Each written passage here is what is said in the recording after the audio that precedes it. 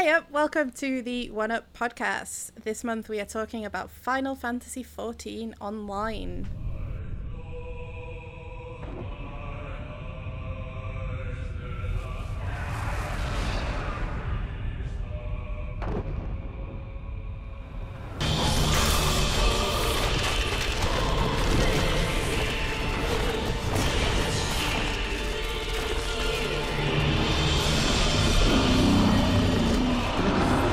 This month I'm your host, I'm Bash, and I am joined by Andy. What up, fuckers? Becky. Hello. And Jep. Hello.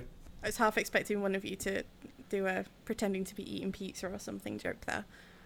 Oh, If that I would had have been pizza, really I good. would be eating it, yeah. That would have been good. Well, all three of you just coordinated. Damn it! Why did we think of that, guys?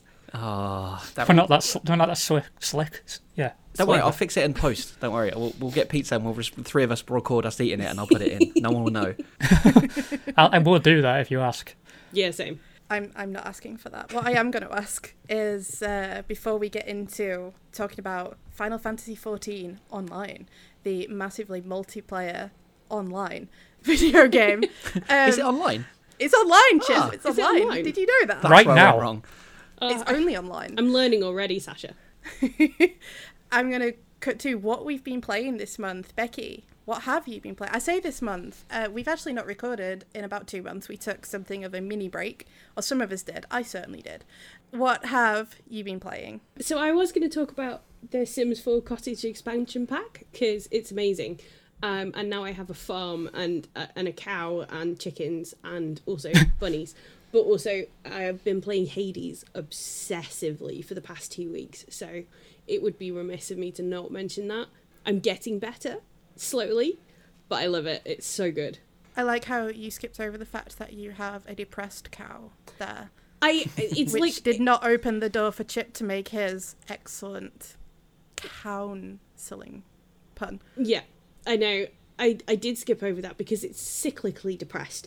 It turns out it just gets sad like every day, and you just have to like look after it. So it's not actually depressed. It's just one of the tasks you have to do is to be nice to the cow for a bit and make it happy. It sounds so weird. Just like all of us, really. Yeah, just be nice to us and make us happy. By listening to our podcast. Hey, Hey. nice. Or else. I'll make a trailer out of that. Chip, what have you been playing? Well, I have been playing Control. Thank God for that. It's not a fucking Assassin's Creed again. Yeah, God, it has been a while, hasn't it? I hadn't even thought of that. We'll put it this way, if we hadn't had that break, it would have been Assassin's Creed Odyssey. So, yeah, you're welcome, everyone. But yeah, I've been playing Control. It was a free game on PlayStation Plus a few months back, I think. And on Andy's advice, I waited until I was a PS5 dickhead to actually play it, because it has performance issues or something. Is that right? Yeah. Yeah. Well, I was excited. It was a game that I had my eye on for a while. And when I first started playing it, I was really intrigued, although I didn't have a fucking clue what was going on. And, you know, any game where you have superpowers is really, really fun. I really like the ties to Alan Wake, because that's a game I actually love. But really quickly, I just found myself getting quite bored and frustrated with it. Like, I was doing absolutely fine, and then there's this sudden difficulty spike, which meant I got stuck. And I just have like zero patience for that sort of thing these days. So they have like all these like accessibility options. So I turned on one shot kill. So now I'm just like rampaging my way through it. But yeah, I just lost interest in it pretty quick, and I actually considered stopping playing it, which I rarely do with games. The gameplay's fine, the story's okay, but there's like so much reading in that game. You pick up so many files, and all the backstories in these files, and you have to read it. And I like reading, but when I play video games, I want the story to be told through the medium of video games. But yeah, I'll crack on with it and hopefully finish it, and then I can be back to talking about Assassin's Creed next month. Yay. I worry what might happen, Chip, if you come back next month with Assassin's Creed. Like, I think it might break Andy. Yeah, I might do It's just a good thing Control. we're meeting up before then, because otherwise I would strangle you. That's right. I'll just plan what I'm playing around when we're meeting up, and then we'll be okay. You could avoid Yeah, death. you need a safety buffer. So, Andy, what have you been playing in the last 2 months, I guess? Been playing a couple of things. I've been playing Death Stranding Director's Cut, which I don't want to talk about because I want to do an episode on that at some point. I've also started playing the Persona games from the beginning. And again, I don't really want to talk about that here because I feel like we could talk about the Persona games in the future. It feels like a good topic. I like how you're going with, I've been playing this, I don't want to talk about it. But there is I don't want to talk about that either. I'm I'm gonna building to mention it, but something. I'm not going to talk about it. Go. What are all these what do you secret want to talk games you've been about? playing? The game that I want to talk about is Cookie Clicker. Beg your pardon. It's Cookie Clicker. It's an idle game. It started off as a web browser game, and then it moved on to Android, and now it's on Steam. And it starts where you have a cookie, and you just click on it, and when you click on it, you get more cookies. And the more cookies you get, you can start to buy things, like you can start to hire grandmas to make cookies for you. And then after the grandmas, there's stuff like factories and banks to store the cookies, and alchemy labs and spaceships to go to the moon and find cookies, and portals to other dimensions to pull out cookies. You just start collecting cookies, and then the more cookies you get, you can buy like clickers and stuff to automatically generate cookies for you, and you just leave it running, and it just keeps going and going and going forever, and it just becomes this really as you're going along, it just becomes this weird little critique of capitalism. Like you start putting the grandmas to work in the mines and the factories and stuff, and then all these grandmas appear with like mining equipment and stuff, and it just this ceaseless drudge trying to build just build your cookie empire. Is it a criticism if the game is actively endorsing you to do that? Yeah, but it's not. There's no like. Capitalism's great. There's no like microtransactions or anything like that in it, so it's like. Oh, okay. Just what you're getting. It's not like a lot of idle games where they do kind of encourage you to buy stuff to like speed the game up. You just have to keep it going, and it starts getting really weird. And like the grandmas can like mutate and it creates a grandma apocalypse or something, and they all turn into these Cronenberg monstrosities and create these alien things that start sapping on your cookies, and it gets really weird and high concept, and it's just absolutely baffling, and it's completely addictive. I'm just obsessed with it. It's really interesting and really weird, and just saying cookie clicker seems to confuse people, which I enjoy as well. I wish you could see my face right now. That wasn't what I was expecting from a game called Cookie Clicker. Yeah, it gets weird. I would recommend it. It's on Steam if people want to play. It's also a web browser, so you can look it up. It's not on iOS. There's a shitload of rip-offs on iOS, because that's the Apple Store for you. Biscuit Beater. Like that.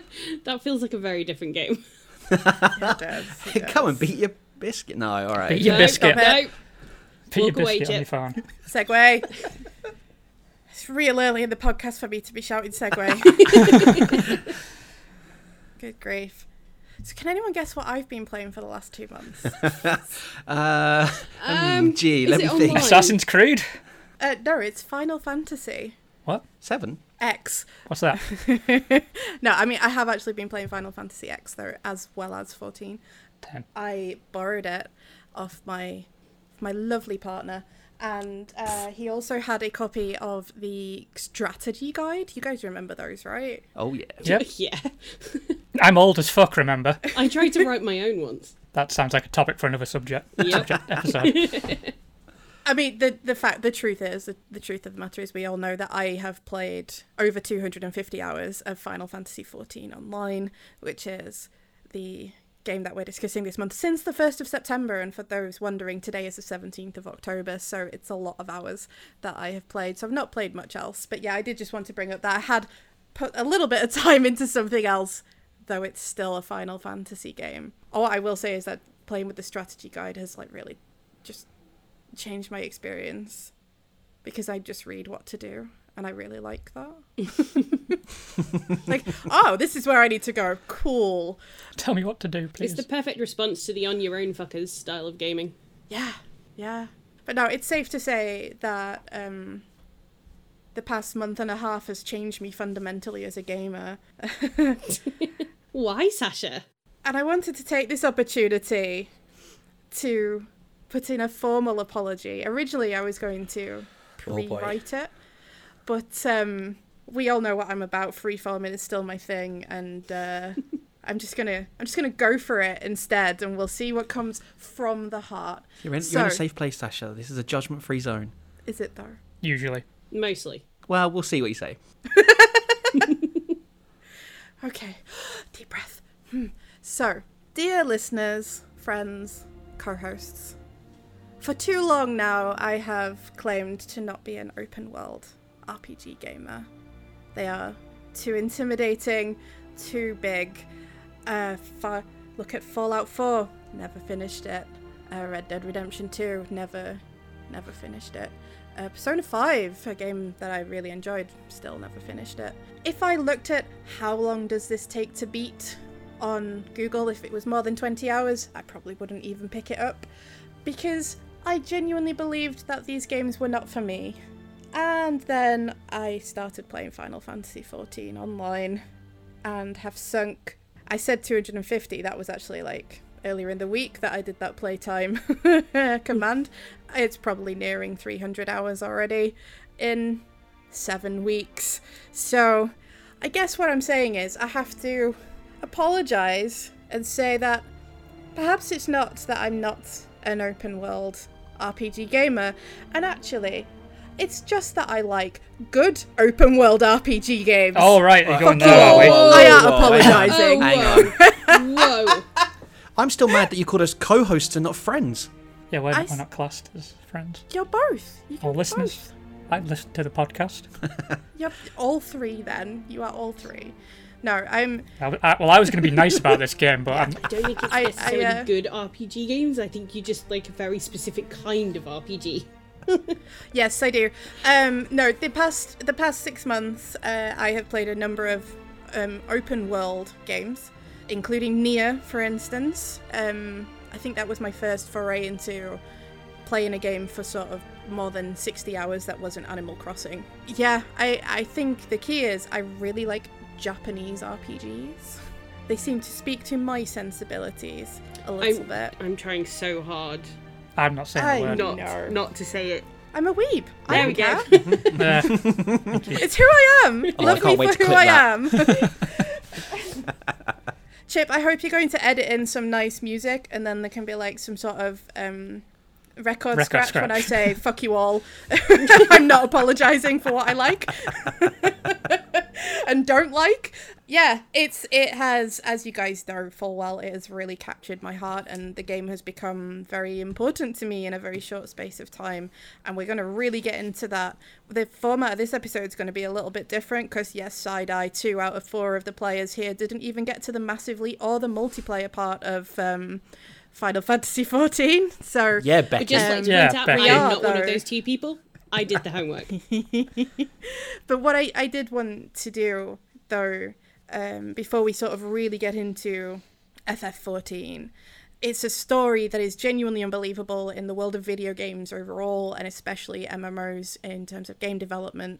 First, I thought it was worth handing over to our resident gaming historian. Yeah, Becky. Oh, What? Don't do that. For, I did nothing. No, okay. for something of a history of MMOs, a genre that I know you have played probably more extensively than the rest of us. Yes, probably. Unless Chip's being a real dark horse about this. I can neither confirm nor deny. Okay, good. We will find out. Can't wait. Okay. That sounded like such a threat, didn't it? A little bit.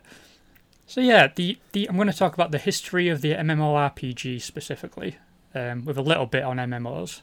Let's start with the MMORPG, or MMORPG, started life. You have That's to how that I from say now it. on. Yeah. That's how I say it. Yeah, I was Mamorphaga. So yes, the MMORPG started life as an MUD, or MUD, because I don't want to say MUD all the time. That stands for multi-user dungeons. We've all been to one of those. Jesus Christ. Now it's not the time to think about Lance Reddick, Chip. Oh, call back. So yeah, these were their MUDs were text adventure systems created to accommodate multiple users. The first text adventure was created in 1975. The first multi-user dungeon, called MUD 1, was created in 1978 by Rob Trubshaw and Richard Bartle at the University of Essex. MUD 1 would initially run on the university's network, but it would evolve various iterations of coding language becoming available on the Janet network. which made it available across British universities in 1980. This made it the first proper MMORPG. From here, the concept of MUDs would spread to the US as the presence of personal computers and internet access in people's homes became more common. Bulletin boards would allow players to engage in these games across great distances. MUD 1 was eventually pulled from the Essex network in 1987 after Bartle licensed the game to CompuServe, and they started to apply pressure on the university to take it down. That was replaced by Myst, with an I, not a Y, which ran until 1991. The next big jump in the text-based MMORPG would be Avalon: The Legend Lives, which was released in 1989, and that introduced things like professions and skills, banking, commodity and trade systems, the concept of item ownership even, virtual real estate, things that became really common in the genre and still are today. Meanwhile, another offshoot of the MMO was being revolutionised by LucasArts, who developed Habitat in the mid to late 1980s. This was a large virtual community where players were represented by digital avatars. The game offered a lot of freedom in terms of interactions, and it was a precursor for games like Second Life and Habbo Hotel. The idea of games being social hubs rather than objective-based games like most MMORPGs, or MMORPGs. It's the way you say it. It's just the excitement as you start saying it. It's a fun thing to say. What can I say? I can say MMORPG.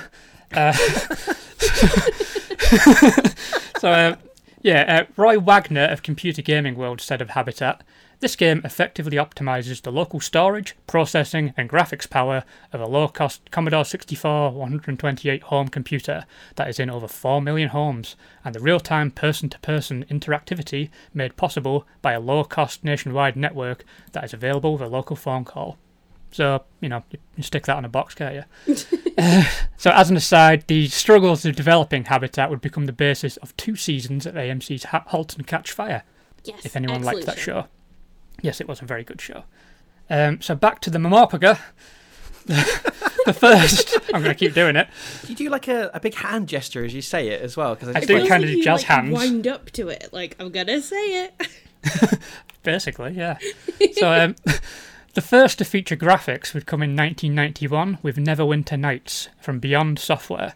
This ran on AOL between 1991 and 1997, and it had a pretty strong player base and led to BioWare obtaining the Neverwinter Nights license so they could create a single-player game and try and cash in on that fandom.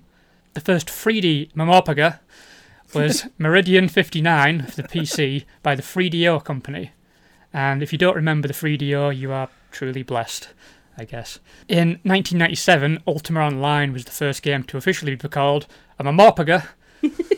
Ultima Online went free to play in 2018 and stands as the longest running MMO in the world. I actually knew a dude who played Ultima Online obsessively in the early 2000s, and none of it made sense to me. Likely that was because I was always completely shit-faced when I was in his house, and I was usually trying to convince him to listen to something other than Pink fucking Floyd. So that's tainted my impressions of Ultima Online. We're learning so much. Yes, you are. More than I expected. So a lot of MMORPGs appeared on the market following the success of Ultima Online. The first console MMORPG was Phantasy Star Online for the Dreamcast, and also Final Fantasy XI, which was the first MMO to offer a unified server for crossplay. But even like the Final Fantasy branding couldn't really help that game break into the mainstream due to the less than optimal online services available on consoles before Xbox Live. So the game that truly brought the genre into the mainstream and the first real blockbuster of the form was World of Warcraft in 2001, which would go on to be the best-selling PC game in 2005 and 2006, which was the same year it became the basis for an award-winning episode of South Park. It hit its peak in 2010 with a whopping 12 million concurrent subscribers. So after the success of World of Warcraft, there was an explosion of MMORPGs, including franchises such as Star Wars, Star Trek, Elder Scrolls, DC Comics. Lord of the Rings. Yeah, Lord of the Rings. Many of these games were misguided at best, worthless at worst. One of these games happened to be Final Fantasy XIV in 2010. It did. Yes. Shh. That's it. That was my lead-in. Oh, I like that. You gave me a segue and I did not run with it. Well, Chip can cut, this I won't- Chip can cut this to make you sound good. Seamless transition. Ruined. No one will know. That Chip's just gonna have to really No, this is cut staying. that to the. All of this is staying. Excellent. I think it's a genre that I remember watching. So in high school, I remember watching like my high school best friend playing World of Warcraft. Like I'd go hang out at his house on weekends and stuff, and like he would just sit and play World of Warcraft, and I would like sit and play it. Probably won't have been my Game Boy. I would imagine it'll be like one of the DS's or something. I don't know which one will have been out around that time, but like we'd be sat playing completely different video games, and I'd watch and I'd be like, oh my god, that's just really overwhelming. Look at you now. I know. Look at me now, James. Fuck you, Now James. you listen, but if you do, look at me now. I just remember being like, holy shit. I mean, I didn't play PC games that much anyway, so another layer to it, really. But they always just seemed like, I can't even think of the right word because I don't want to say like the most nerdiest of game genres.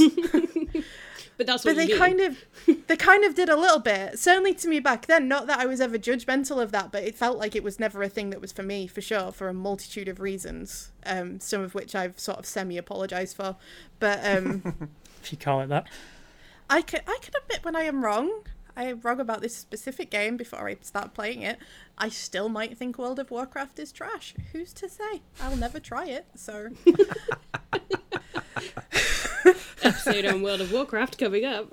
Yeah, I'm going to pick that. That's going to be one of my picks next year. I mean, Andy, I know that you played World of Warcraft. Yeah, I was obsessed with World of Warcraft in the 2000s. I jumped on when the Burning Crusade expansion launched. So the sexy night elves and... Oh, no, blood elves. The night elves were already in it. The blood elves were new. Were they sexy too?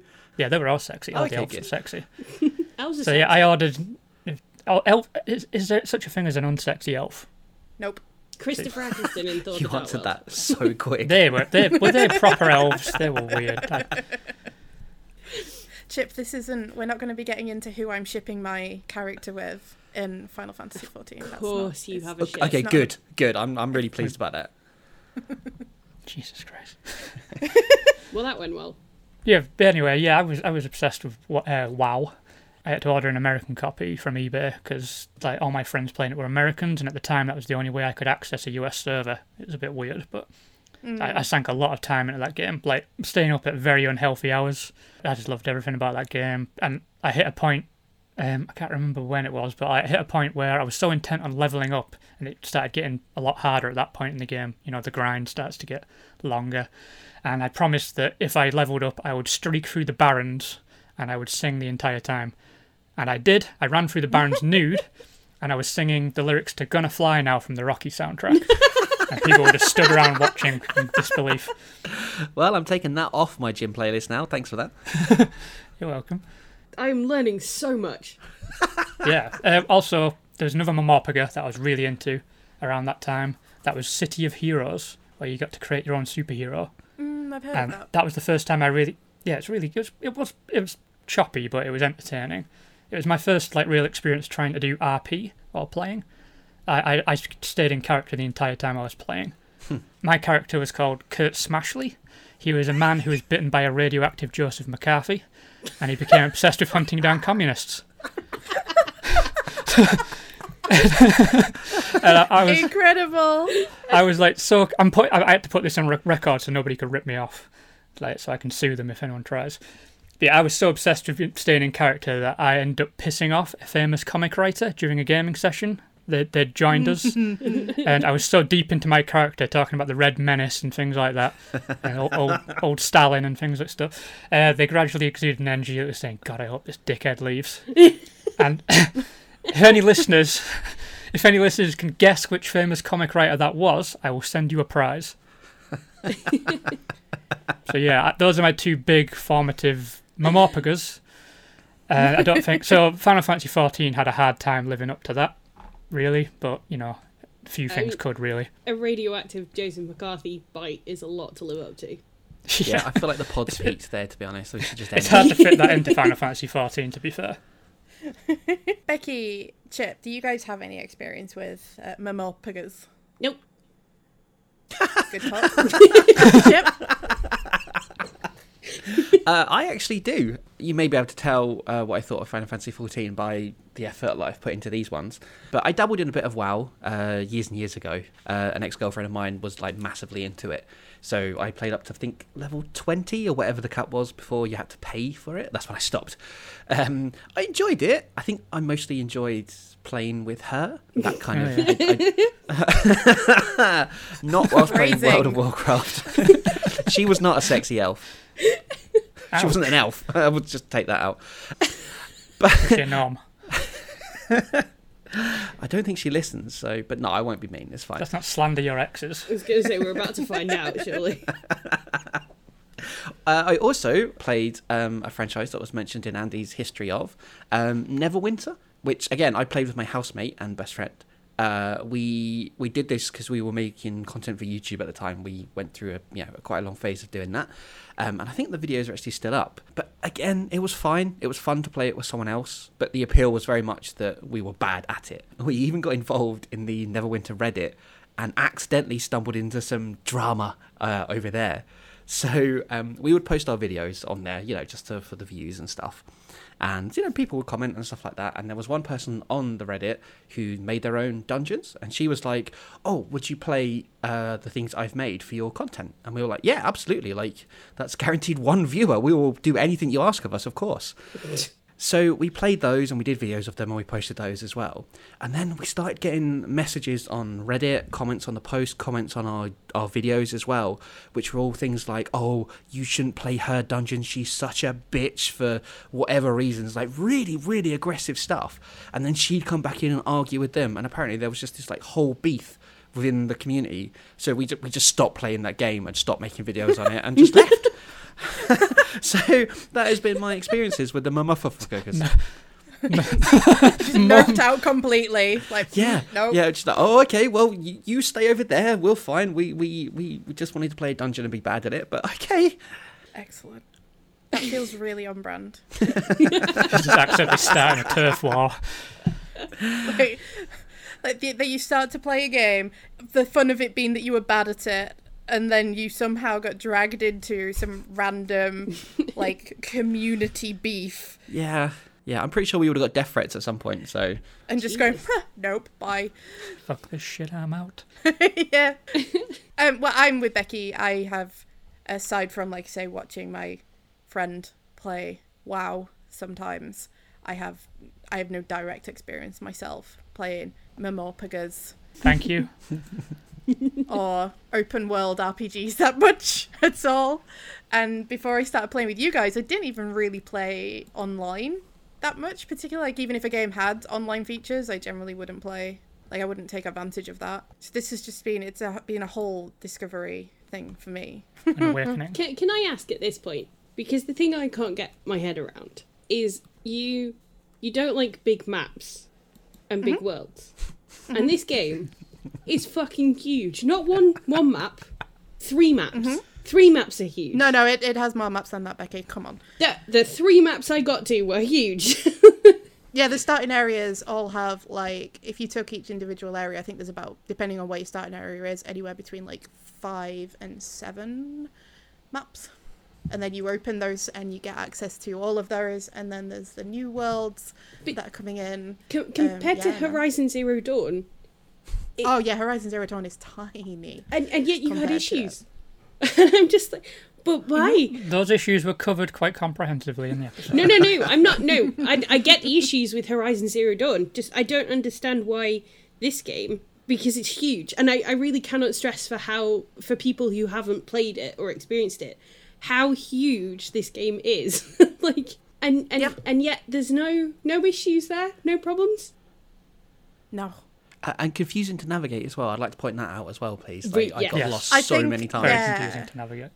I think especially, and I guess, you know, this is kind of dipping into our experiences of gameplay with it, and it's not at all the wrong time to discuss that, because I think this is going to be more of an open conversation as we talk about the history of Final Fantasy XIV and what it started at and what it has become.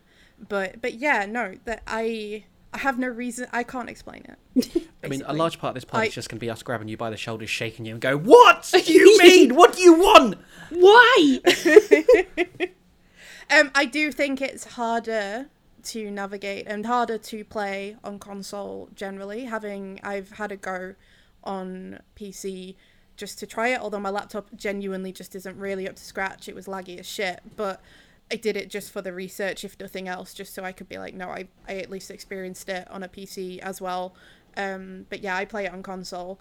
But yeah, it took me a really long time. No, it took me like a good week of playing it to sort of really familiarize myself with navigating it, to get my HUD layout exactly how I wanted it, to get screen sizes of everything. So all of the standard stuff. It assumes a lot in how it sets it up for console, in terms of how people would need it to play, because it assumes that you're, at least 6 feet away from your TV screen kind of thing. So everything's kind of blown up around it, aside from, your actual player and stuff. So I think as we get through and talk about some of the things, I think, we'll start to delve into those negatives and those experiences. And I totally get why it was a struggle for you guys, especially. I know all of us played it on console. But yeah, hopefully as we talk about it and give some of the context of the game itself and how it came to be and what it came to be, I just had to there'll ask. be at least an appreciation. No, and absolutely. I mean, I haven't delved into it with my therapist or anything, but it's definitely something potentially worth unpacking. Like, why this game? Why this one game? I know you had the similar questions with Nier, for instance, when I suddenly got really hyperfixated and obsessed with Nier for about a month and a half. What was it about that? I don't know. But yeah, this has just taken everything. It blows everything. Every criticism I've ever put towards open world games, big map games, is completely undone with this. And it's very brave of you to admit it. It's turned me into a massive fucking hypocrite. Like I say, I can admit when I'm wrong, and I'm wrong. And you're very brave Finally. to do so. So this feels like a really good time then, I guess. Shall we get into the history of Final Fantasy XIV? And before we do, I just want to know how much you guys know about version 1 and version 2. Matt Hardy. Jesus Christ. Of this game. Very few people are going to get that joke. That was just for me, I think. Yeah, it was. I appreciate it. You're welcome. So how many of you know, obviously the original version 1 of this game literally doesn't exist? I just knew its reputation. Yeah, and that it It's a had really threatened bad- to sink not only the Final Fantasy series, but Square. Yeah, That's, it was how like bad it poison. was. Yeah. Yeah. The word on this, the word of mouth was just absolutely toxic on that game. It was a lot of MMORPGs, sorry, a lot of them don't hit that sweet spot that games like World of Warcraft got, and a lot of them are just largely forgettable and just kind of come and go. But there was a lot of hostility around Final Fantasy XIV, I remember. People really upset with it, possibly because it had the Final Fantasy branding, so expectations were higher. I just remember it being a very poorly received game, and it turned me off entirely. I was always willing to try a new MMORPG. I just immediately just thought, no, I'm not wasting my time on that. I left it and just forgot all about it until it started getting rehabilitating itself, basically. Mm-hmm. And Chip and Becky, I assume it's fair to say that until I put in the suggestion that this is the episode that we cover, this is the game we cover, this is going to be the episode, I assume that you kind of weren't necessarily really aware of the early life of this game. For sure. I mean, my awareness of the Final Fantasy franchise, as previously established, is very limited anyway. So, yeah, pass me by entirely. Yeah, you thought they were all sequential sequels, didn't you? I did, yeah. I thought I was never going to catch up and was just fine with that. This one's online? No chance. Absolutely I'll never get to not. 15.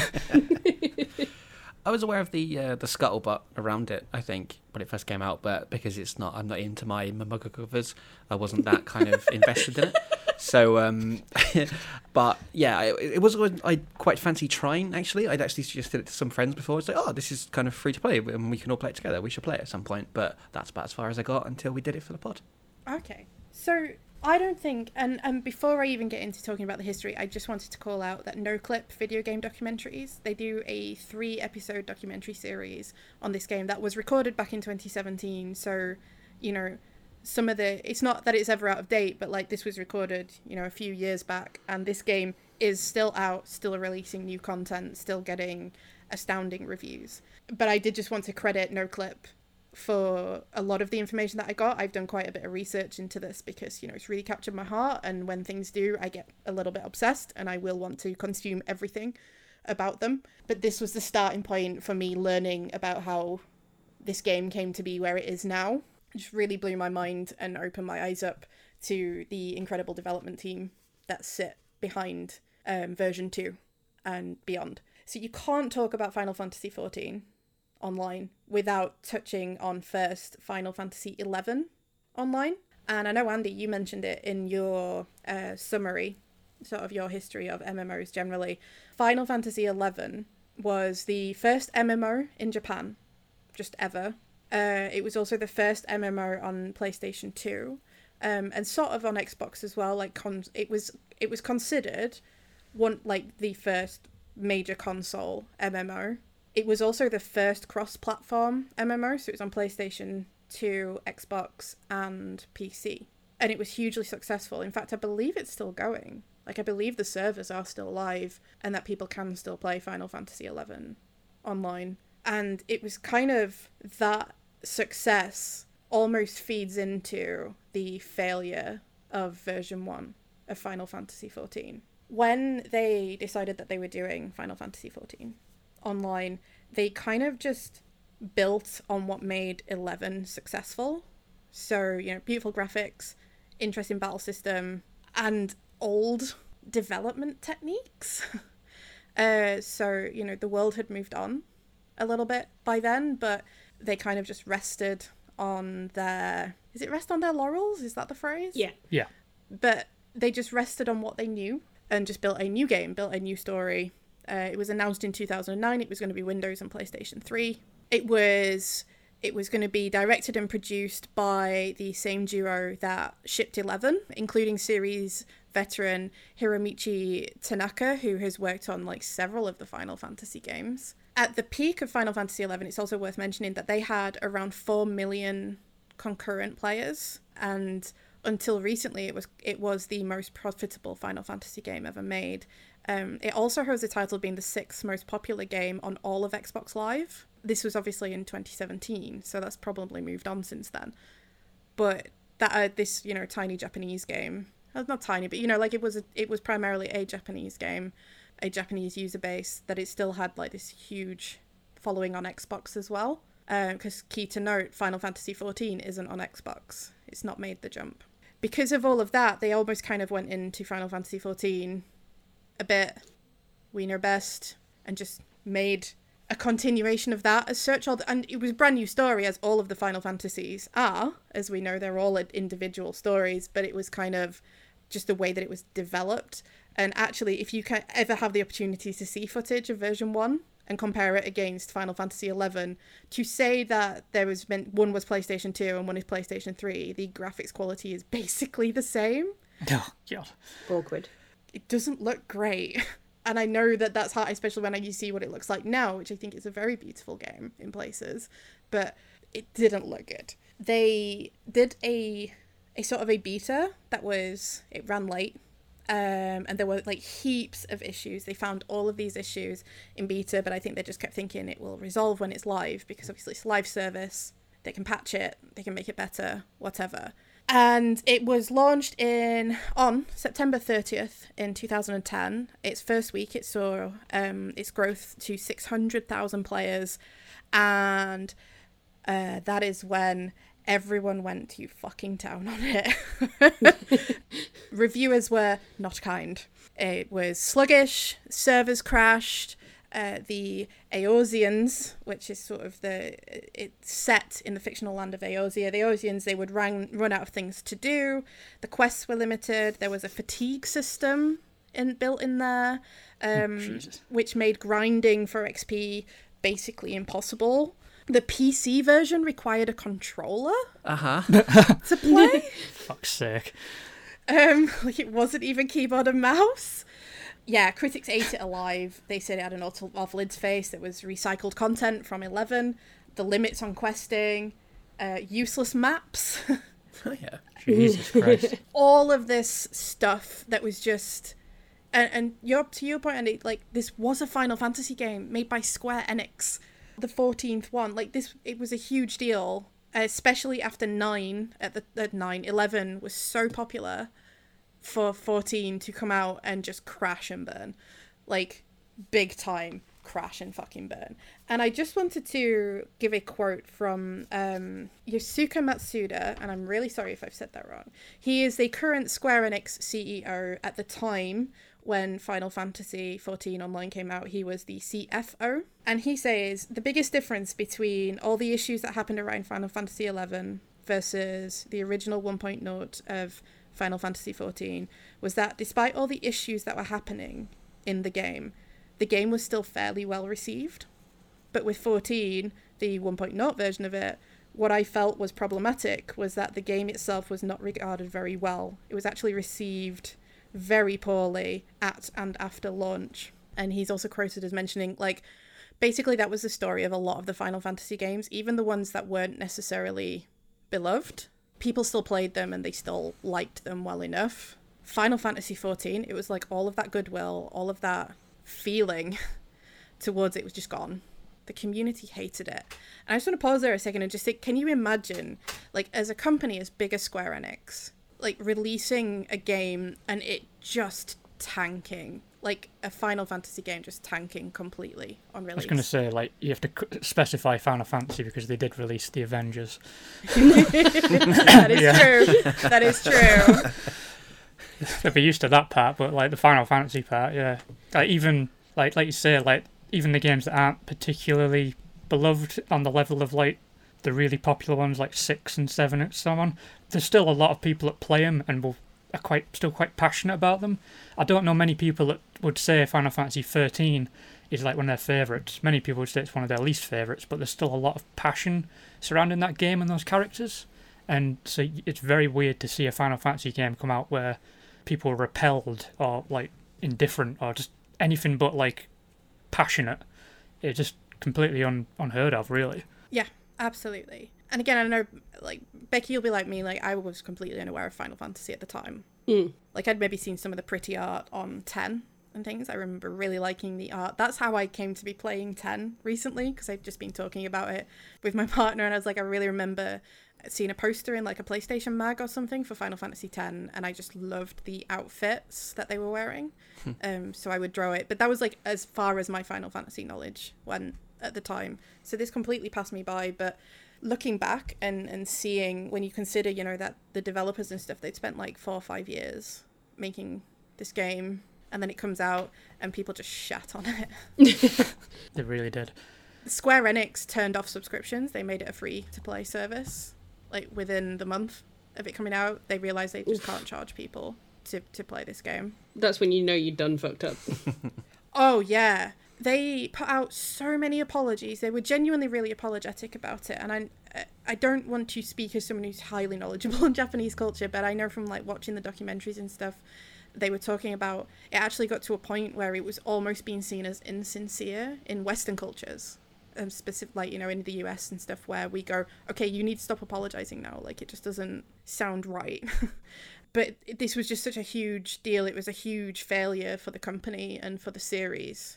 And they brought in Naoki Yoshida, who in the community is known as Yoshi P. And let me just say now, his vibes are immaculate. He is the best. I'm gonna say it, don't fucking care, come at me. Like, I just googled him. You are correct.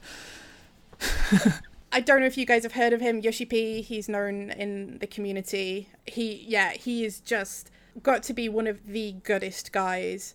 in video game direction and producing and creation. He's so sound. So his first MMO, funnily enough, was Ultima Online. He started at Square on Dragon Quest as well, which again is another series I've not played, but I think it's in a similar vein to like the early Final Fantasies. Yeah. In terms of their gameplay. This game had been released in September of 2010. He was brought in as the new producer director in November of 2010. And he spent 7 weeks researching. And by the way, in that 7 weeks, he convinced Square to give the entire team 7 weeks off, basically, because he said they needed it while he was figuring out what to do. Socialist king, honestly. Like, She come and work he was for my just company. like, these people have, they've crunched and they've done everything, and we need to give them, I don't know if it was exactly 7 weeks like from when he came in, but I know that when he came in, he convinced them while he said, I'm figuring out what we're going to do, give them a break. And they did. Imagine any other gaming company doing that at the moment. No. Nope. No. That's amazing. Honestly, the more I talk about him, because this is going to come up a lot, about how, again, crushing on Yoshi immaculate P. vibes. Like, he's just got to be the nicest guy in video games, honestly. He's our sexy elf. He spent 7 weeks researching, and he returned to Square with these two options. So plan A was patch the game, make it playable. It'll ultimately never satisfy players. It certainly won't stand the test of time. And damage to the brand, it could potentially be catastrophic, but at least you'll have a game that's playable, which a lot of the arguments were when this came out was, it's not even playable, lads. Like, what the fuck? Or plan B, apply your patches to version 1. In the background and in secret, we'll build a new version. Because this game had been guaranteed for PlayStation 3, it had to be during its life cycle, which meant it gave them about 2 years to completely rebuild this fucking game. And we know now where this went, so that's what they did. But he's like, we need to regain the community's trust. Otherwise, why would they ever play another Final Fantasy game? Why would they ever play another Final Fantasy Online game, for sure? Or anything, any MMO that Square produce. And he kind of comes into it and sees the harsh realities of it. He's like, I think this failed because, you guys, you basically had the hubris to believe that you're the best in the industry. And so you didn't need to change your approach. He was stunned to learn that people who developed the game hadn't actually even played other MMOs other than Final Fantasy XI.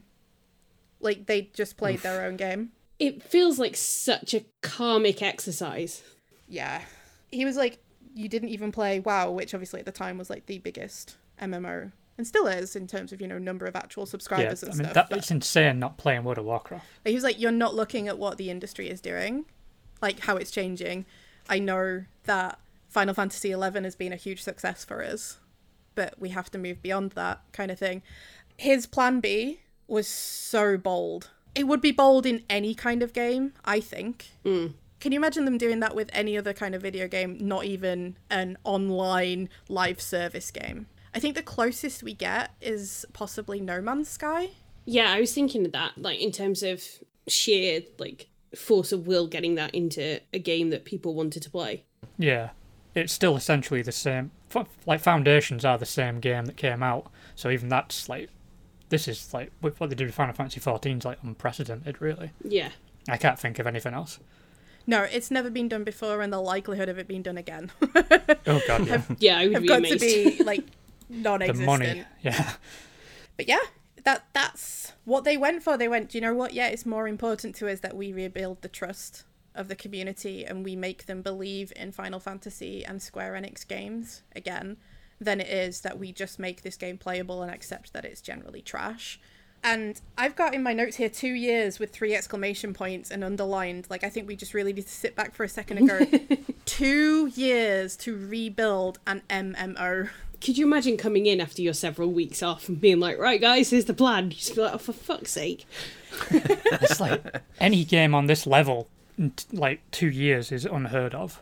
It's like 4 years usually, and even then that's pushing it. Mm-hmm. Yeah. This is like when they decided they were going to make ET and they said, okay, you have like 3 weeks to make the ET game. Normally it would end in absolute fucking disaster. Yeah, he describes being in that first meeting where he said to people, like, you know, hear me out. This is what I think we should do. And he actually describes how he said to them, you know, to all these developers and stuff, he's like, look, if you don't want to do this right now off the bat, that's fine, but give me a month. Work with me for a month. And he talks about how he took every single element of the game down to its lowest common denominator, its lowest thing. So say like a chocobo or something. Like the lowest thing it needed to be developed. And the developers would build that thing. And he reviewed every single item. I as a project manager in my daily life as a project manager who works in like that kind of agile scrum, which is kind of what that is, methodology, I cannot imagine having to review every single bit of code, every single thing, and giving it the okay, being that last person. Like the amount of pressure and responsibility he took onto his shoulders. And this was in secret, by the way. So the other thing that they did with the community, a name you may or may not also recognize, is Toshi Marushi, who is like the community manager. And it was a thing that the Square board were not happy with, was that they did patch notes that were fully transparent. So they set about, in the 2 years whilst they were developing version 2, they set about fixing version 1 enough that it could be played, whilst it was all still a free-to-play service. But the patch notes they'd release, it was kind of one of the first times that a video game company had done this, especially again an MMO one, where they literally listed out every single little thing that they were changing in each patch. I think it's a lot more common now, but again, you have to think this was 10 years ago, where sort of smoke and mirrors were kind of probably considered a bit more positive, because the idea was, I think the CEO board and the chair board were kind of like, it gives us wiggle room if we don't deliver certain things. So this was how they set about it. Yoshi and Toshi were like, the first thing they did was interface and quality of life updates. So like Yoshi P was like, if you're playing on PC, you need to be able to play on keyboard and mouse. Fundamentals. Good thought. Not with a fucking controller. But also you need hotbars, because that wasn't really a thing. Jesus. And in those early days of those first 6 months of patches, like, people were complaining still. They're like, why are we patching these things? But it's because if you think about a game, if it's well designed, you don't necessarily notice its interface. And again, I think we do have to consider this is an MMO, so the interfaces can be quite busy anyway, because there's stuff to fit into them. But like, again, if you can even see pictures of the original, holy shit. But a good, well-designed game, you don't notice things like the interface. You don't necessarily notice the quality of, like, how easy it is to find the right buttons, how easy it is to click on the right things. Yeah, because I think, like, the second you start noticing them, something's gone wrong, because it should feel seamless while you're playing a game. Yeah.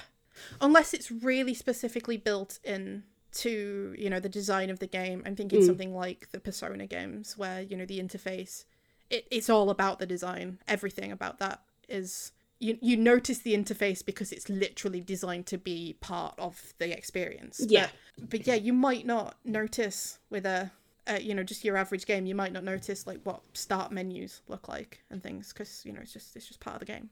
He then wanted them to work on the battle system. He felt like that is like a Final Fantasy staple, is having a good battle system. And then they started looking at the content, and specifically adding in Final Fantasy content, because I think that was the other thing that Yoshi felt was missing.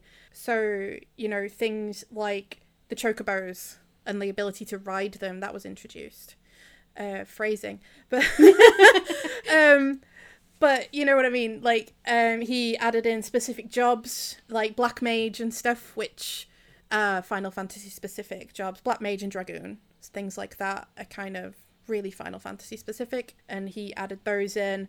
And then things like fighting Ifrit and Garuda, they're like really classic Final Fantasy bosses that tend to feature in many of the Final Fantasy games before it and have since as well. But he wanted to make it feel like a Final Fantasy game as well. He kind of really came in and looked at it from the perspective of almost as an outsider, but I think that was to his benefit, because he could come in and go, these are the things I think we need to change. So this was all just patching the first game, by the way. as if it wasn't already an insurmountable task that they were doing. They were patching the original game. They're building a brand new game. In secret, they'd not announced that they were building a new game at this point. The earthquake, the 9.0, I can't remember the name of it, but you know the huge earthquake that happened? Yeah, I know Japan? which one you mean. Yeah.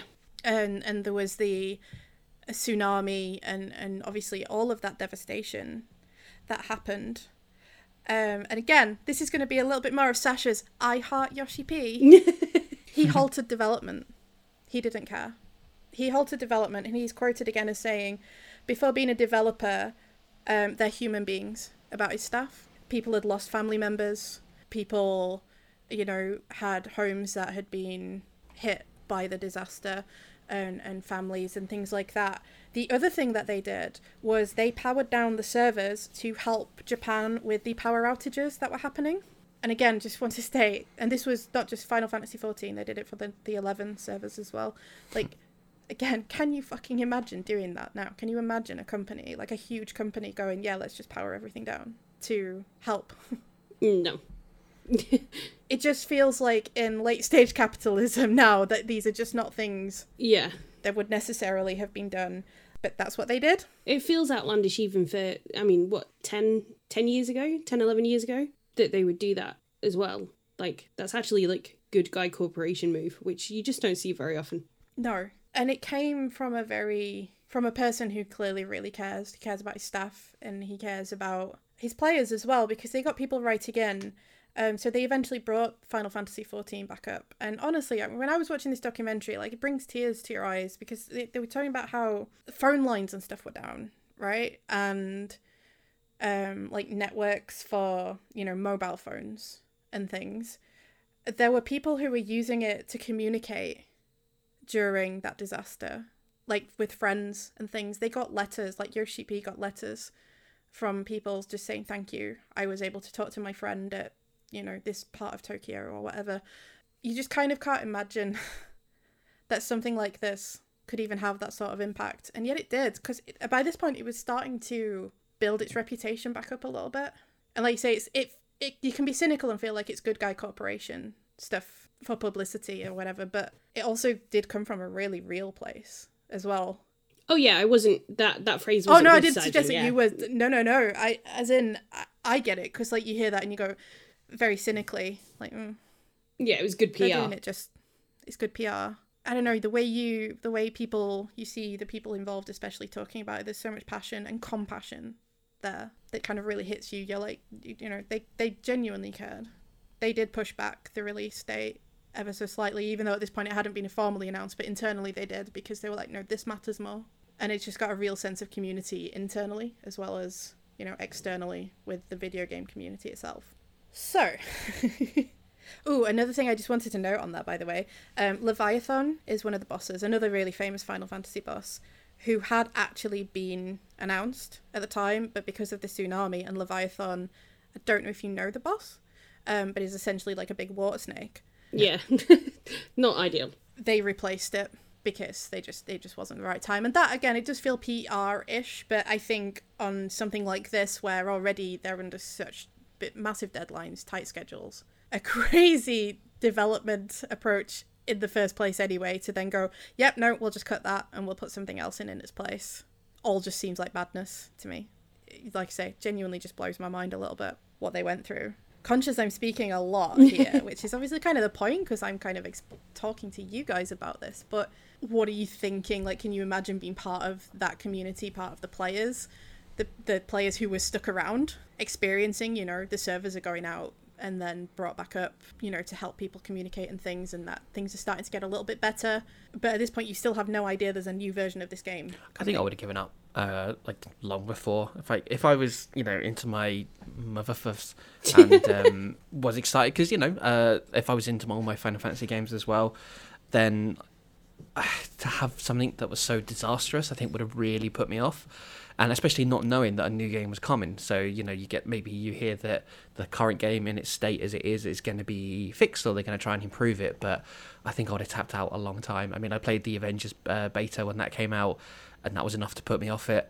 But yeah, I came back to No Man's Sky eventually, because I didn't have a lot of anger towards that game. Like, I bought it when it was released because, you know, all the promises and stuff like that, and quickly realised that, it's not the game that I thought it was going to be, and I managed to get a refund on Steam for it. And then eventually bought it on PlayStation again because I heard about all the improvements. But I think, considering how much of a disaster this is, and not knowing and this new game was coming, I just would have been done with it and wouldn't have gone back to it. Yeah, same. Like, especially considering I've played other Momopagas, I feel like I just would not have the patience for one that was subpar, because there's been a lot of subpar ones, and if this one was anywhere near as bad as like the reviews seem to indicate, I'd have tapped out long before the patches even started. Yeah, and I guess they were kind of aware of that, which is why they left it as a free-to-play service. They knew that it wasn't up to scratch. Yeah, so it was about a year after. So on October 14th in 2011, A Realm Reborn was finally announced, which is the version you get now. That is the base game now, version 2. And it was in the summer of 2012. Yes, that the first trailer was released. They started from around the 1 year anniversary, and people started to notice, and this is where I think that this starts to get really kind of exciting if you were still a player, and this was when the game started picking up new players again, just as a side note. On the 1 year anniversary, there was a moon in the sky, Dalamud. It started out as what looked like this tiny star, and with each patch from around the 1 year anniversary, there was this one star in the sky that would burn brighter and brighter and brighter as the patches were months going on. And after a while, current players started to realise that this star, that then became clear that it was a moon, is getting closer and closer to the world. And you didn't necessarily know why or what. You knew that A Realm Reborn was coming, but no one necessarily really understood the implications of what that really meant. You just kind of went, it's a big expansion or whatever is coming. The foreshadowing of what this moon getting closer and closer to the world actually meant. It was on September 12th of 2012 that the final version 1 patch was released. Side note, one of my favourite things when you hear the developers and stuff talking about these final patches was how batshit crazy they got to be with their stories, with their little side quests and stuff, because they were like, we knew it was going, so we could do whatever the fuck we wanted. They talk about they think some of the best story writing happened there, and you'll never see it because it was gone.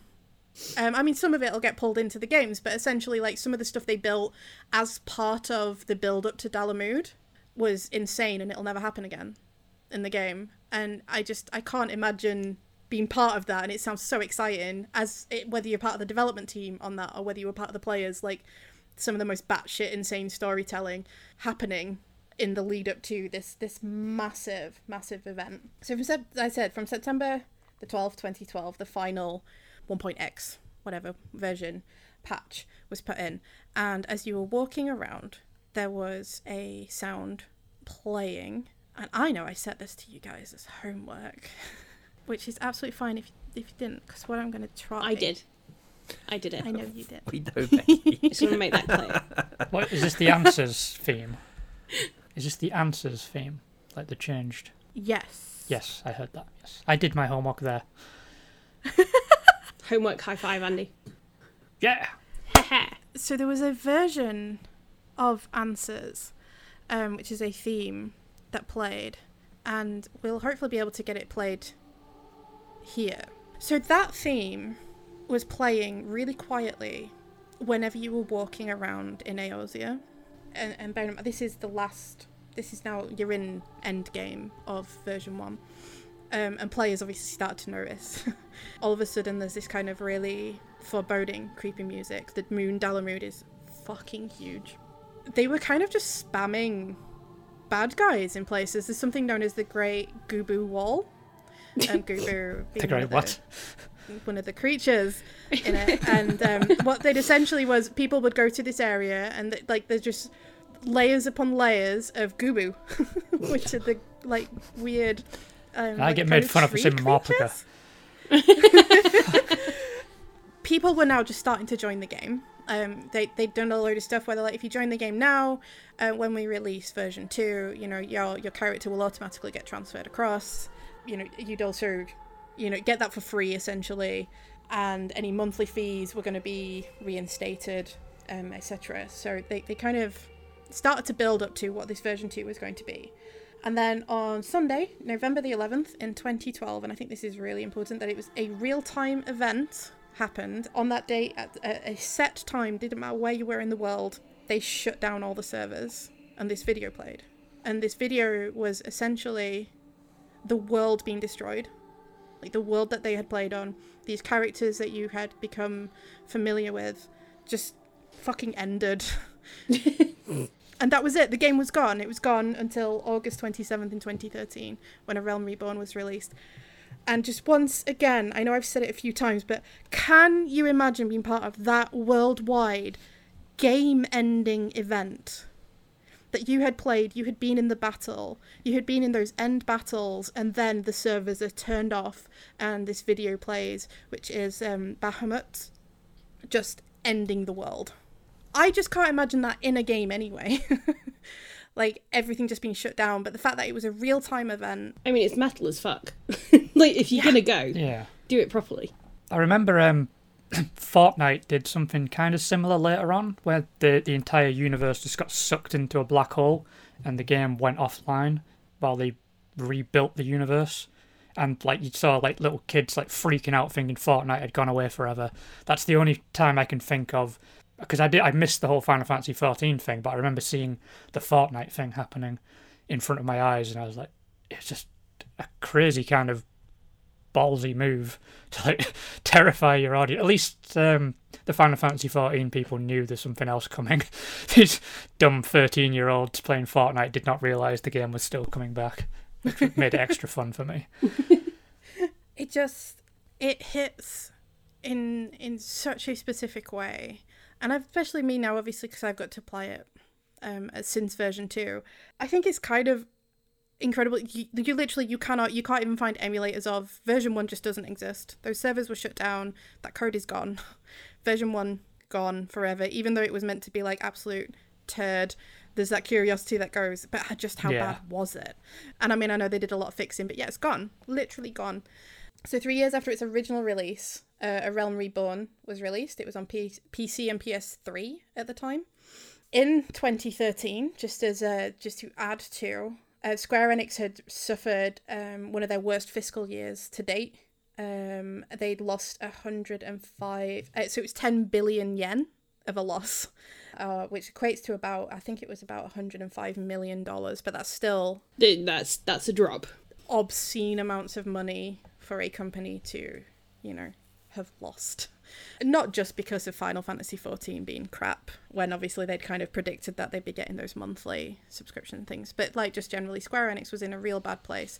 It is no over-exaggeration to say that Final Fantasy XIV Online version 2 onwards saved the company in many ways. Which is insane considering it nearly tanked it. Yeah. Like, for the same game to be responsible for both outcomes.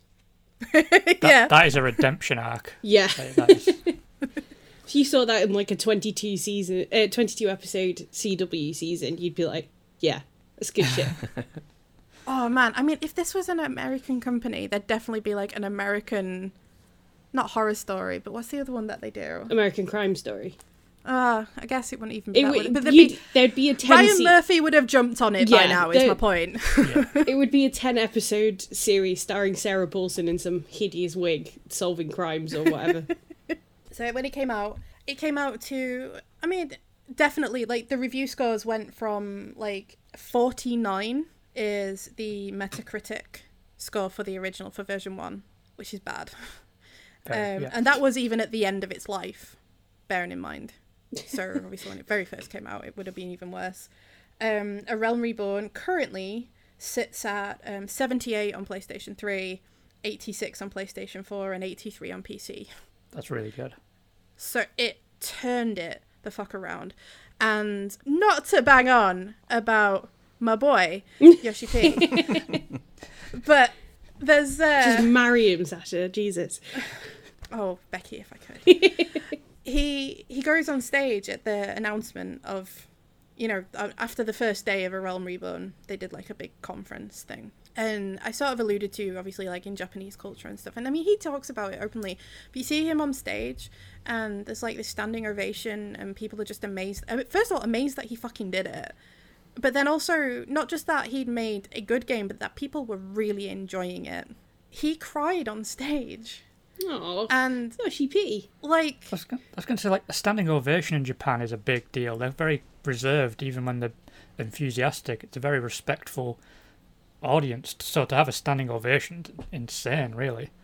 yeah. And he talks about on his way to the office for that launch day, someone recognized him, a player recognized him on their version of the tube, like said good luck, and you know, we're all rooting for you. And it just describes how it really hit him. And as well, this was his first Final Fantasy game that he'd got to, you know, direct and produce and develop. And like, you know, before that he'd done like Dragon Quest and some other stuff. But like, as someone who'd loved Final Fantasy growing up and things, and he said just all these emotions just hit him in this moment where he stood on stage, and he just like, it was just this super huge deal. But also, like you say, about that sort of that reserved culture, for him to be on stage in the first place and for that emotion to hit him and to express that on stage, it's just a beautiful thing to me, genuinely. I just think that this game meant so much to so many people before we even get to, you know, 7 years, 8 years down the line, which is where we're at now. Since then, we've had 3 expansions. The 4th one is coming on November 21st, I believe it is. 23rd of November is when Endwalker comes out. Just to give an example, an idea of how the writing has gotten better, how the development has gotten better, how everything about it is just improved and improved and improved, and definitely goes some way to explaining how this has now become the most played MMORPG Thank you. currently. Well done. Heavensward has an 86 Metacritic rating. That's the first expansion. Stormblood has an 89 Metacritic rating.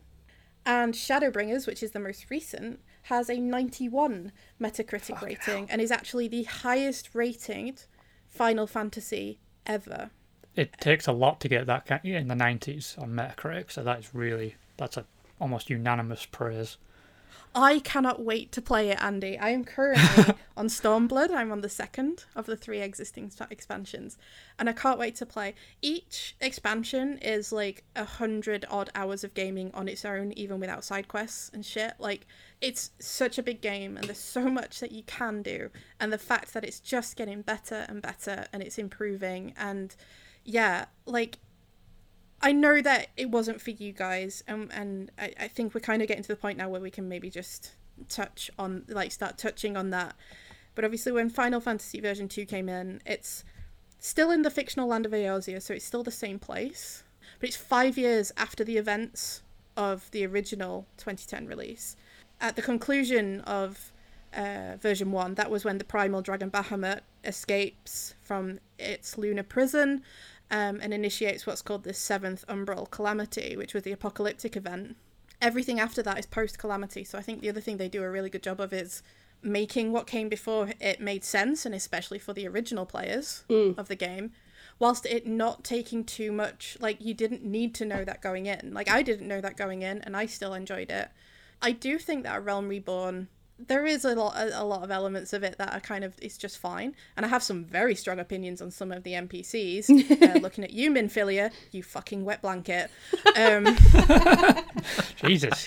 Okay. Well, I hope they're not a listener. I hate her with a passion that burns so bright. Do you want to dedicate the episode title to how much you hate her? Minfilia is It's a either wet that blanket. or how much you love Yoshi P, whichever, you can pick which is the stronger feeling.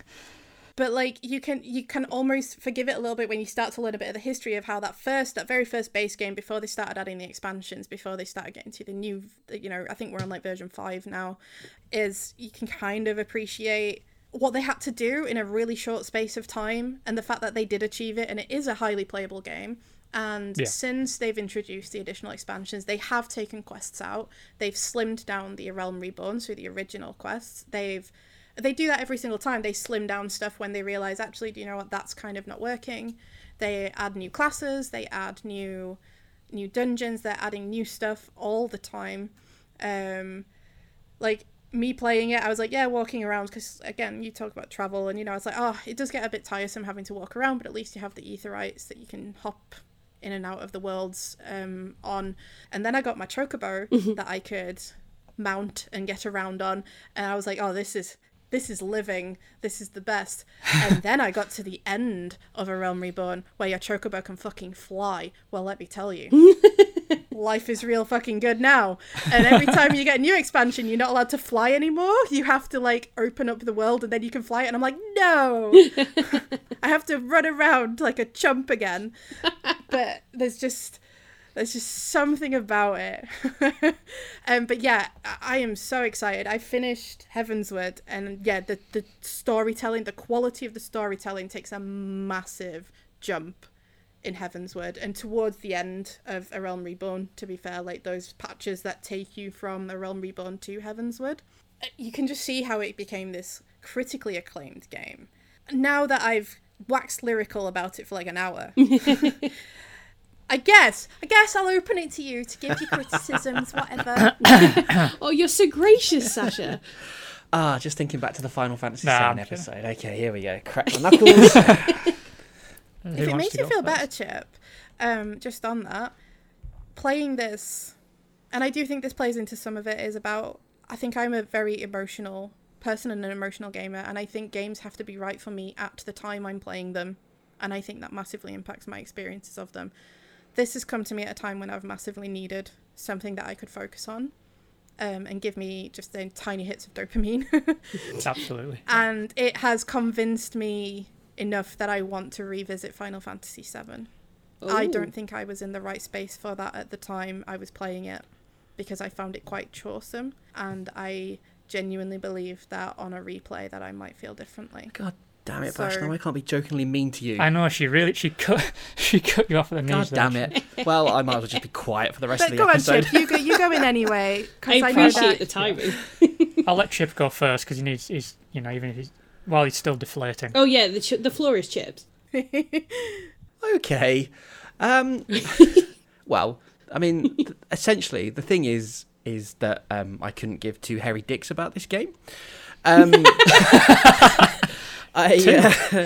Sure. I think the story of it, and learning about the history, which was brilliantly presented by you, Bash, was really interesting, and just from someone who's interested in video games, hearing about that process was really interesting. But I put very little time into this game, I should say, and the time I did put into it, I semi-enjoyed it. I found the gameplay quite repetitive and dull, which I will say was just because I only did the first few levels, so I didn't really get properly into it. But the little I did play, it felt quite grindy to begin with as well. I didn't think it looked particularly good. I had a really hard time when I was dropped into the world for the first time, and there was just hundreds of players, and all you could see was this text that was blurring over from the users' names and stuff, and I just had no idea where I was going and what I was doing. I wasn't into the story. I couldn't even tell you what it was. Something about crystals, maybe? You are the warrior of light. Yeah, that's what I said. But in and you're collecting the crystals, yeah.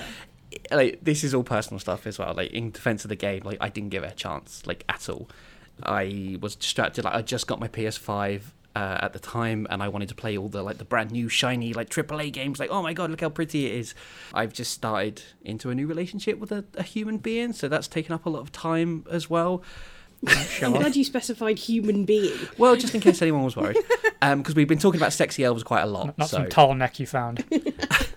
Those tall necks. I mean, the point is there's just been a million and one things. Like you said, Sasha, about being in the right time to play a game. I don't think this was the right game for me at this time. There were just other things that I would much rather be doing, which doesn't actually sound like a defense of the game. But what I mean is I didn't give it enough time to properly judge it. I think if right from the start the four of us could have played it together, I would have liked it a lot more, because the four of us playing anything together is really fun, unless it's Borderlands, where I go a bit insane. But I mean, the bridge tip. Don't. The best time I had with this game is when Sasha was teaching me how to play it, and then we just got angry at people for stealing my kills. But the point was we were hanging out and we were being silly and we were having fun, and I think that's where I would have got the most from it. So that's on me for not putting in the time, but then what is it, level 15 you have to get to before you can start playing together? It's not just about being the level 15. You have to have got the main scenario, like the main story, main scenario to that level 15 quest. Which, to be fair, doesn't actually take that long. It felt long. And maybe it's just indicative of how I feel about motherfuckers in general. It's like, I'm glad they exist. I'm glad people and Sasha, I have such a love for them. But it's not just for me. I think at least in a solo experience. And, I pretty much decided I didn't like the game and wouldn't care to play it pretty quickly. So I uninstalled it. And I think the only time I've ever thought about it since is when I had to prep for this podcast. But I'm a little bit sad, though, that, Final Fantasy VII is the only Final Fantasy game I seem to get on with. Like, I've tried 10, I've tried 14 and 15, and hardly got anywhere with any of them. But maybe it's because my love is, hang on, stick with me on this one, it's a bit like a Marco reactor, and Final Fantasy VII is sucking all that up, and it's up to me, Cloud, and Andy, Red 13, to go and blow my heart up. I feel like I'm more of a Barrett. Well, you're definitely more of a Barrett.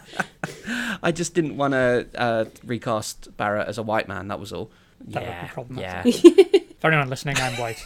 I don't know where I was really going with that metaphor. I think I just wanted to talk about Final Fantasy VII again.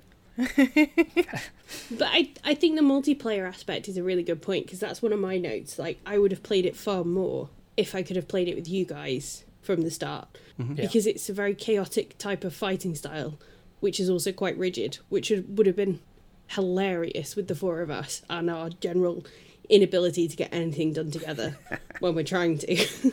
One of the things I would say about that, I think some of that's got to be just down to us and scheduling and not playing it together. For sure.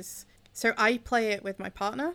There are elements of the main story that absolutely are solo instances that you have to do solo. So we party up, we start parties together, but then we might disband them if we've got individual stuff, but also between playing. So what we do now is we save all of the main scenario, either if it's a dungeon or if it's a raid or if it's basically like the big boss fights. Basically anything that's like, it means you have to form a party with other people on the internet. We save those now to do together. So we'll always do those together. Some of the story stuff, we might do bits of it together or we might do it separately. But it's kind of, it's actually like really exciting, I think, for both of us to be like, have you got to this bit yet? Yes, you have. Okay, next time we're both online, we'll do that. And then we'll do some more story and stuff. And it's genuinely great. And I would say that doing the story, even that way, really fun doing it with other people that you can talk to. I am part of 2 different Discords on it about it. So I'm part of an LGBT Europe data center Discord. That's all about Final Fantasy 14. I'm also part of I joined a free company they're called, which is like an in-game thing. I'm also part of that. And I think finding community, finding people to play with absolutely is a huge aspect of it. Mm. So, I mean, Andy, I know as someone, the only one really who has like a lot of experience of playing other MMORPGs. Mamorpagas. My apologies. I properly got stuck on that then. Mamorpagas. I'll teach you how to say it properly, don't worry. Yeah, okay, cool. Yeah. Thanks. Chip will help. Yeah, with me and Final Fantasy 14, like, it's weird because, I mean, I feel like I'm a good enough reviewer that I can recognise when something's working, even detached from my feelings on it. So going into Final Fantasy 14, I felt the combat was pretty classic Mamorpaga style. Like it reminded me very much of how World of Warcraft played. So that was very easy to adjust to once I understood how to map the hotbar, because hotbar mapping is a lot easier on PCs. Mm-hmm. And but I didn't realise how essential that would be on a console. Like suddenly, like it was something that you really, really needed to work. But once I got that was fine. Combat wasn't an issue. The UI was a bit of a nightmare to start with, but I kind of just settled into that. The storytelling dragged on a little bit for me in some of the quests, but that's very much a difference between the East and West. Like East do like to take that. I love Final Fantasy VII. I know a scene can take a long time to make a point. I love Hideo Kojima games. I definitely know games can take a while to make a point. So that wasn't really an issue, but that kind of got in the way of me playing, which was, I mean, a big part of why I have ever played Mamorpagas is the grind. The core gameplay loop has to be like appealing, and it has to like keep rewarding me and wanting me to play more and more and more. And I did feel like the core gameplay loop of Final Fantasy XIV, it was there. It definitely was what the same kind of thing that World of Warcraft did. It was doing everything right, but there was just something keeping me at arm's length. I don't know what it was. It feels very much like an intangible thing that just wasn't there for me. The visual presentation maybe of the fights wasn't clicking, or maybe, I don't know, maybe I just wasn't into that world as much as I was with World of Warcraft, where I liked the kind of sense of humour of that world. It's really hard to tell, but whatever was happening when I was leveling up, I wasn't feeling that like spark in my brain, like that addictive sort of impulse that kind of drives a lot of the really driven Momorpaga players. It just wasn't there. This whole thing is very much like a criticism that's divorced from objectivity, because like objectively I can recognise this is a very good game. It's just my brain wasn't into it. I just wasn't connecting with it. Yeah. And that was fine. I've got nothing bad to say about the game. It just wasn't for me.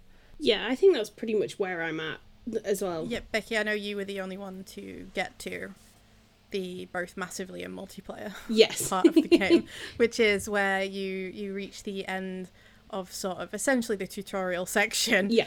where you start your first actual dungeons, Yeah. when you're playing with actual other players, and the open world stuff where you get to visit the other homelands. So Yeah, so I think doing the dungeons and working with other players in the team, that was really fun. I loved doing that.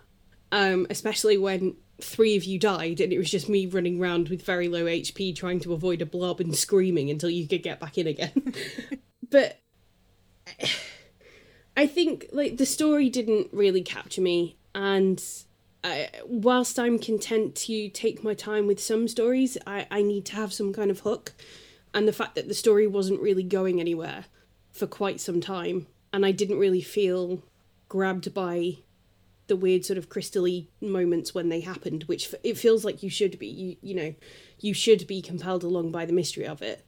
But I didn't mind it. I didn't mind playing it. I enjoyed playing it with you very much. When I got to the massively bit, the bigger maps, I finally got a glimpse into what you meant about them being overwhelming, because I think I got to the second new map that you get to and started wandering out and was just like, I cannot be bothered to walk any further than this. Like, this is just too much. I've spent so much time wandering around like the previous world and not really understanding the map or the directions, and continually getting lost and not understanding where my objectives were. The prospect of heading into yet another map that I didn't know at all at this point, it was just too much. So that was pretty much the point where I put the controller down and went, nope, not for me. But yeah, a bit like Andy, like the game itself is fine. It plays kind of jankily on console, but I think it's just the console setup doesn't lend itself well for that kind of interface where there are so many things going on. But yeah, I just... So what you probably wouldn't realise with that is when you set up on console, the settings automatically default to either 150 or 200% blown up. Again, because it's assuming you're sat like a minimum of 6 feet away from your big TV kind of thing. Yeah. But I found as well, like, bits of the interface were really big, but other bits were really, really small. Mm-hmm. And I am short-sighted. So even with my glasses on, I was sat there, like, squinting at the screen, like, whatever that says, I will go with it. Dunno. It's really interesting you mentioned that, because, so I play, my PS4, like the main PS4 that I use is set up on my desk. It's plugged into a monitor, not into a TV. And obviously, because I'm sat at a desk, I'm like less than a meter away from it. I'm playing on a computer, essentially, which is why I changed all of my HUD layout and my screen settings, because I was like, I don't need everything to be blown up. Why is it like that? It's awful. But I did also install it on the PlayStation that's plugged into the TV, like my sitting room TV. And I tried it once and uninstalled it. I was like, yeah, no, I can totally see if I'd have done it on this setup, because I couldn't read a fucking thing. Yeah, like it's incomprehensible. So I totally get that makes a huge difference. And it was a question I actually had for Andy, which was, do you think playing it on console impacted your experience of it a little bit, just from that perspective? Well, I think a huge amount, to be honest. Like, because I dipped back into World of Warcraft when I got my new PC, and like I just settled right into it really easily. I feel like very much the same way. Like having a mouse to be able to like choose what I want, just click about rather than having to like tab sort of thing from thing to thing. It would really speed things up. I feel like that was a big problem for me. Just I don't think I like playing Momopogas on console. That's the same with me. I had exactly the same issue. I think I would have been way more into this game had I played it on PC. And that's what I should have done. I could have installed it on my PC. And I think just I wasn't sure if there was crossplay. Like, I don't know if that's a thing. There is. Yeah. There is. Shit, I should have installed it on my PC, and then I might have been a bit more positive. Yes. Also, the version on PC, your demo version, goes further than... So on the PlayStation, you get 30 days free. And then after that, you have to subscribe. And subscription in the UK, it's about... For if you just want one account, like one character, it's about £7 a month. It's not very much. I mean, still, if you're not looking to subscribe to a game, yeah, it's still too much. Any money's too much, but you know what I mean. But on PC, the demo is... so you can play all of A Realm Reborn, all of the in-between content between A Realm Reborn and Heavensward, and you can play Heavensward and all of the in-between content of Heavensward and Stormblood up to getting a character up to level 60, like for free, which it's a really huge free demo. Like you're getting across those two games. I've only just, at the point at which I'd finished those two games, I put 250 hours in. It's like 250 hours of game for free before you have to subscribe. I think I would have probably stuck with it a bit longer as well, because my 30 days was up as I hit the dungeons bit, and I just didn't resubscribe because I knew I wasn't going to put as much time into it as it was worth. But for any of you, if you want to play PC with your current characters, you actually could use those characters. You still get that demo. You still get the online demo. It's literally just about getting a character up to level 60, which I think accounts for some of the popularity since they changed that. So it's one of the things that they believe that's contributed to its increasing success. I mean, I don't know if you guys experienced this when you were trying to sign up for the server that we were playing on, but they're so popular at the minute that the servers keep getting full. Yeah, I had to register at like 7 a.m. Yeah, absolute madness. That's how dedicated I was to my homework, Sasha. All right, you're going to get an A+. Thank you. Donatello.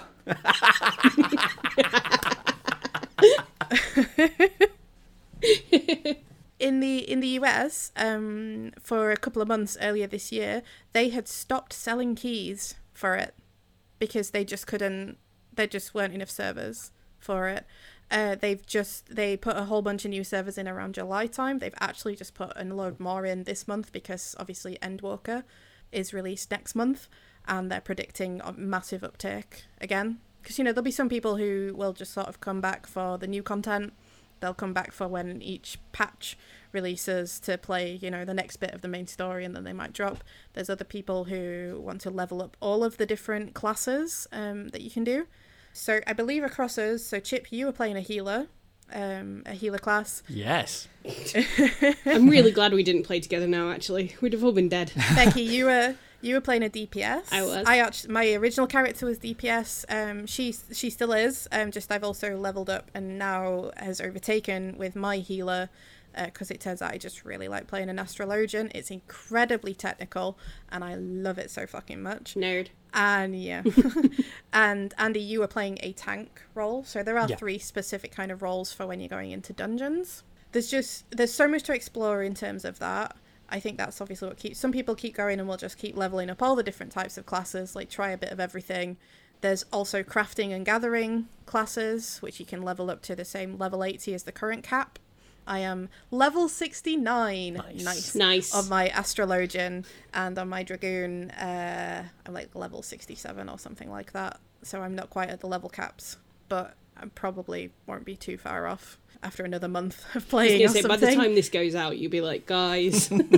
Yeah, I'll probably be like, I'm level 80 and now I've started a tank class, because that is what I plan to do next. I'd like to be able to do all 3 roles. There's all kinds of crazy shit that happen, like just inventive stuff. I think, I don't know, because I've never played MMOs, MMORPGs before, so I don't know how typical it is, but some of the early dungeon stuff, so like you get your daily things, and there's a daily roulette where you'll get like extra XP and extra in-game currency if you join a roulette And basically, it's essentially like, I could be matched up into like one of the level 15 dungeons or something. So with first time players, basically, but it basically ensures that they always will be getting players into early game stuff so that they can continue, whilst rewarding people who've done it like 7 times 8 already, to keep going back and playing them, which I also think is really quite clever in a way. Again, I don't know how common that actually was with Burmopagus, but it seemed like a really good way of making sure people were going to keep coming back. Because I'm going to tell you now, the two main scenarios, you have to set aside 45 minutes for one of them because it's just cutscene city and you can't skip them. It's the worst 5 words in this game is this scene cannot be skipped. Oh, just wait until we do Death Stranding, guys. Just wait. But yeah, it's obviously not just captured my heart, it's captured many. So in terms of numbers, concurrent users right now, daily players, is around 3.5 million per day. That's insane. Which it's a good 2 million more than the competition. Yeah, which I was going to say, compared to World of Warcraft currently, which is still ranked the number 1 of all MMOs that are tracked by mmopopulations.com. Daily players on WoW is estimated to be about 1.11 million. So even though their total players is 116.76 million, so that is why it's still the number 1 MMO, compared to Final Fantasy's 34.5 million total players. The daily players is just far exceeds it. That's what matters as well. It doesn't matter how many players you got if they're not coming back. Yeah. It doesn't. Who cares? So that just gives an idea of where it actually... I think the story end to end, how it came to be. I wish you guys had enjoyed it a little bit more. I would have loved to have done more dungeons with you guys and got to experience some of the actual story, because you've already acknowledged that anyway in yourselves, I don't think you actually really got to any of the meat of the story, and it's a shame that it just didn't pick up. I don't know what it was for me that it did, because I won't lie, there's whole portions of the Realm Reborn stuff where I skipped it. Because I would skip cutscenes and stuff. It wasn't until near the end, when I was getting near the end of it, and it actually started to matter, that I was just kind of pushing through it as such. There's whole sections where it's just fetch quest after fetch quest, and it gets really fucking annoying, but I don't know, something just clicked for me. I'm glad you have found it, like, genuinely, like, not just because it's really satisfying to hear you talk about an open world in a positive way after months of having you not, but like, genuinely, it's always nice to hear someone talking about something that they love so enthusiastically. And it is, like I said, it's an intangible thing. You can't quite put your finger on why a game works for you.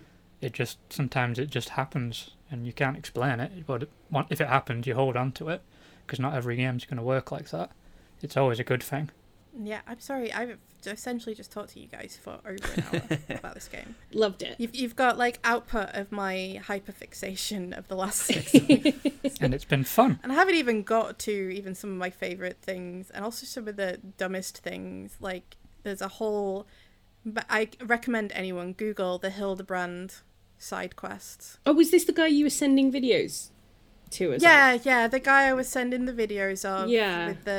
It was bizarre. With the weird dancing, and the Gilgamesh is part of that. Of those who are aware of Gilgamesh, he's obviously from other Final Fantasies. In fact, he seems to bring in a lot of other Final Fantasy characters. So far across the Hildebrand questline, I have seen Gilgamesh, Ultros, the pervy octopus.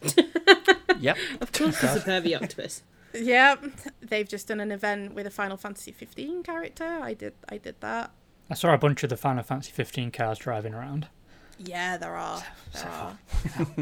I think it has earned its place, obviously, without a doubt. And I think so much of that does come from, like, Yoshi P as well. Whenever they announce the next expansions, he does the little announcement things in, like, cosplay. Or if not in cosplay, in t-shirts that might hint at what new classes are going to be and things. He gets really into it with the fans. Like, he at one point was like, maybe after Heavensward, he was like he might work on something else, and we're now on to Endwalker's coming out, and he's still working on, like, the fans absolutely adore him. Although I will say he is directing and producing Final Fantasy 16. He is, well. yes. He's just become such a fan favourite, and I would guess a Square Enix favourite as well, because obviously Yeah, they would pretty be, much yeah. owe their existence to him at this point. he saved the company and he saved Final Fantasy for sure, without a doubt. Yeah, I get it. I totally understand it not being for everybody. I do. I always thought they weren't for me. And especially on console. I think because I've just gotten used to using the controller now, everything else about my setup is a PC setup, aside from that I use a controller. Although, like I said, I do also have a wireless keyboard, so I can still talk to people and things. It's given me something that I've really needed over the last 6 weeks or so. Something to focus on when everything else has felt a bit noisy and a bit much. And I can't see that going away anytime soon. It's also given me and my partner something to play together aside from, like, Magic. Yeah. Well, that's my favourite part of the game, is that it's meant this much to you, it's giving you this much joy, you love it this much, and, you know, as much as I didn't get on with the game, I'm really glad it exists for that reason. Yeah, me too. Aw. I did.